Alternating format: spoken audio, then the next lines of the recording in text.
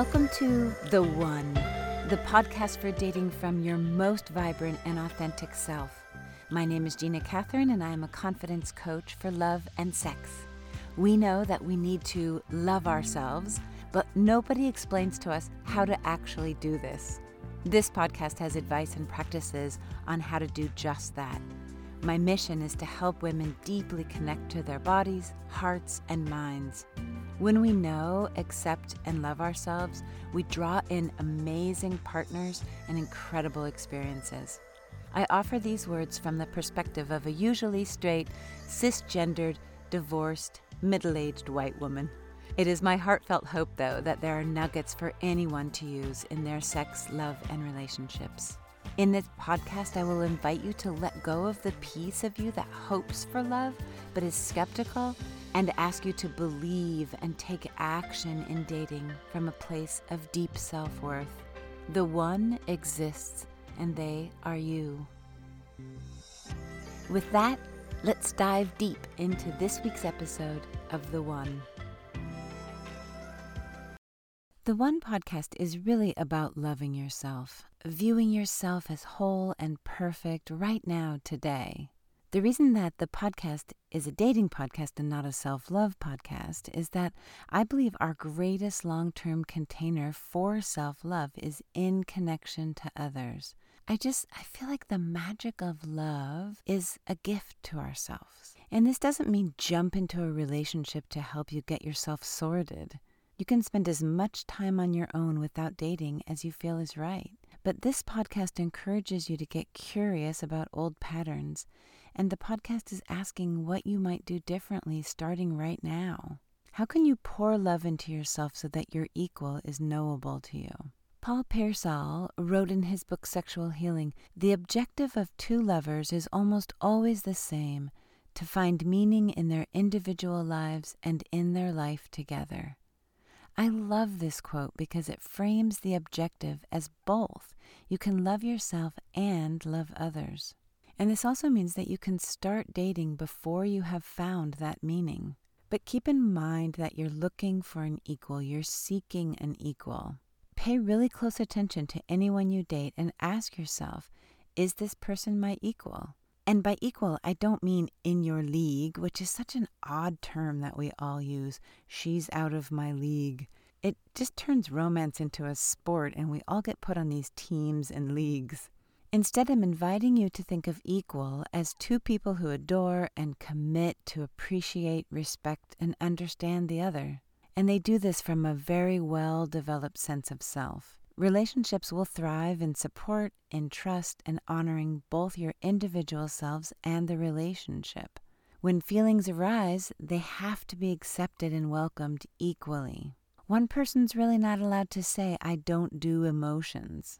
You'll need to feel that your partner wants to understand your emotions as much as you want to understand theirs.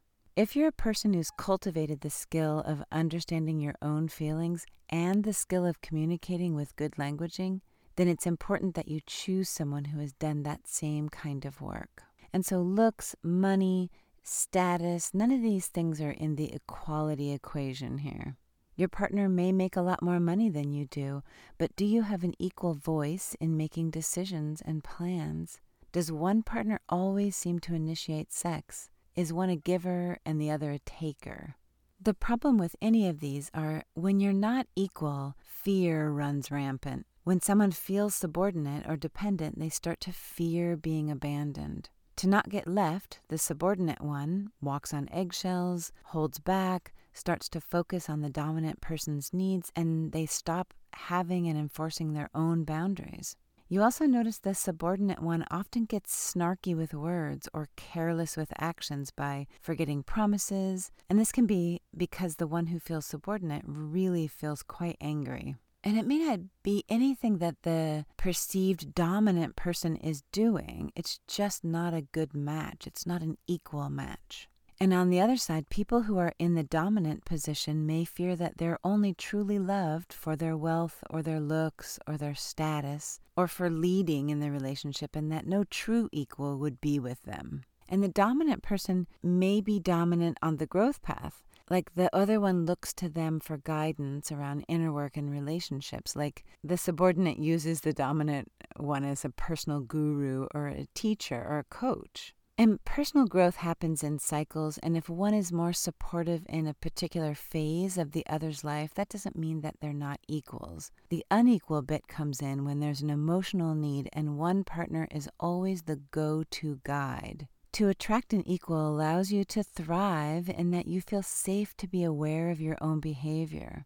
I watched a really cutesy movie recently called How Do You Know? And the Reese Witherspoon character threw like a little bit of a wobbly or a tantrum and stormed out of Owen Wilson's apartment. And she comes back, she stops at the door and comes back and sits down with him and confesses that she was making her anger about him when really she needed to look at a problem in her own life that she had been avoiding. If she had felt superior to him, she really never would have reflected on her own stuff. And this happens to be a little bit of a bad example because in the movie, her true equal is Paul Rudd's character because of each of their willingness to prioritize the other. But it works here because at that early point in the movie, the Reese character and the Wilson character were perceiving themselves as equals. If the subordinate partner is constantly acquiescing, the dominant will never challenge themselves to look at their part equally because they just settle into their superior place. It's comfortable like that.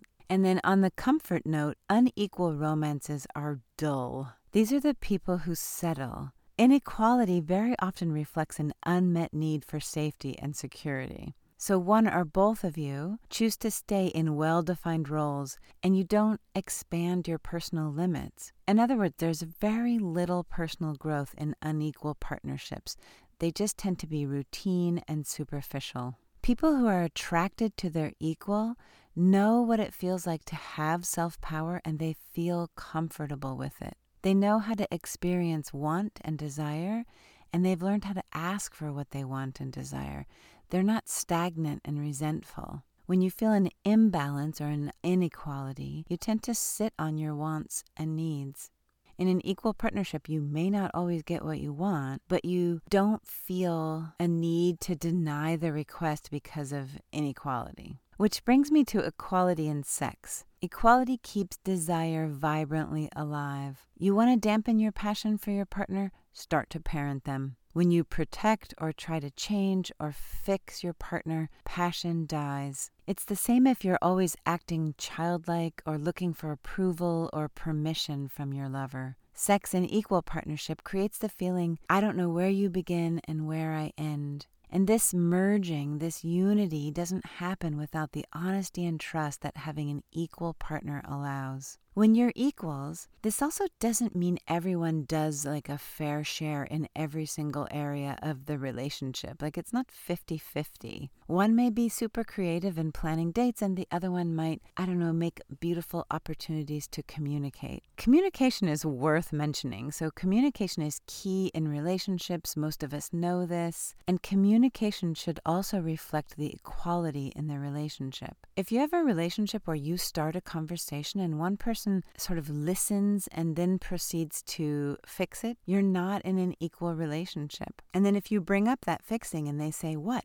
You said you were unhappy with tacos, so I threw out all the taco stuff. As if they did you a favor by throwing out perfectly good food. This is totally unrealistic because everyone loves tacos, but you get the point. The equality extends through feelings, communication, actions, and ideas for resolution. You're allies. You open to one another. And you do this to grow and bond and create this loving magic together. One thing I've really noticed on the journey to find an equal partner in love is that first we're unconscious of what is driving us to match up with people who are not our equal. And then we wake up to the pattern. And then we notice that we're still doing it. And we think we can never course correct. But the noticing that you're still doing it is the beginning of course correction. It's an important step in choosing your true equal. Please do not judge yourself for recognizing that you're repeating. You need to celebrate yourself here. You're starting something new. You're beginning the journey to seeking out an equal, to feeling comfortable with an equal. Just say to yourself, hey, this is something I never noticed I did before, and now I'm noticing it. And then you double down on your commitment to spend time with only people who are of equal energy as you are. And all the stuff I already said is really a good indicator of whether you are living in equality, but you can also really check in with your body. When you interact with this person, does it feel like you're always pushing or always pulling? Does your romantic interest say to you, "I've never met anyone like you"? If they do, ask them to say in what way do they mean that. If they're celebrating your uniqueness, this is wonderful. If they list traits in you that sound as if this will be a pretty steep learning curve for them, that's a yellow flag for you to really feel into. If the person you're interested in does not feel like an equal, just know that no amount of convincing yourself that they have the traits will work. So let's say you want someone who takes charge. And you say they're so great, they're really in their own power, they know how to command and take charge. But then they act in ways that prove the opposite, that they're not in their power. Maybe they avoid conflict or they project their own anger onto you. Maybe they just don't keep commitments and they're not trustworthy. Instead of going forward in this relationship head down and insisting to yourself and anyone who will listen that your chosen love is the perfect example of a person who's at the helm of their life, peel yourself away from the situation and just observe the actions. Do the actions line up with someone who is your equal? Would staying with this person create an imbalance in the relationship and in your energy? Do you want to be in an imbalanced relationship? There's no right or wrong answer. There's just the answer that feels true to you. Lastly, it may seem that the more work you do, the fewer potential partners there are in the world. And I think this perception is just that. It's only a perceived scarcity of equals. There are so many beautiful, kind, adventurous, tender, loyal, talented, generous, strong, funny, and lovable humans on this planet. You are one of them. Heartfelt thank you for listening. I am honored every time you choose the one. Loving yourself does not require perfection.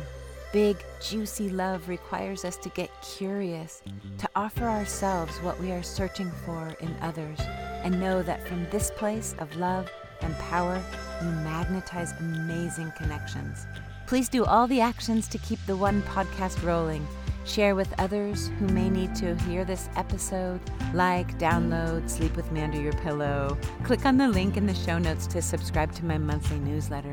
And then listen every Monday and Thursday to get ever closer to the love that you so deeply deserve. You can also follow me on Instagram, where I have tons of fun content to inspire you to be the one. You are loved by me.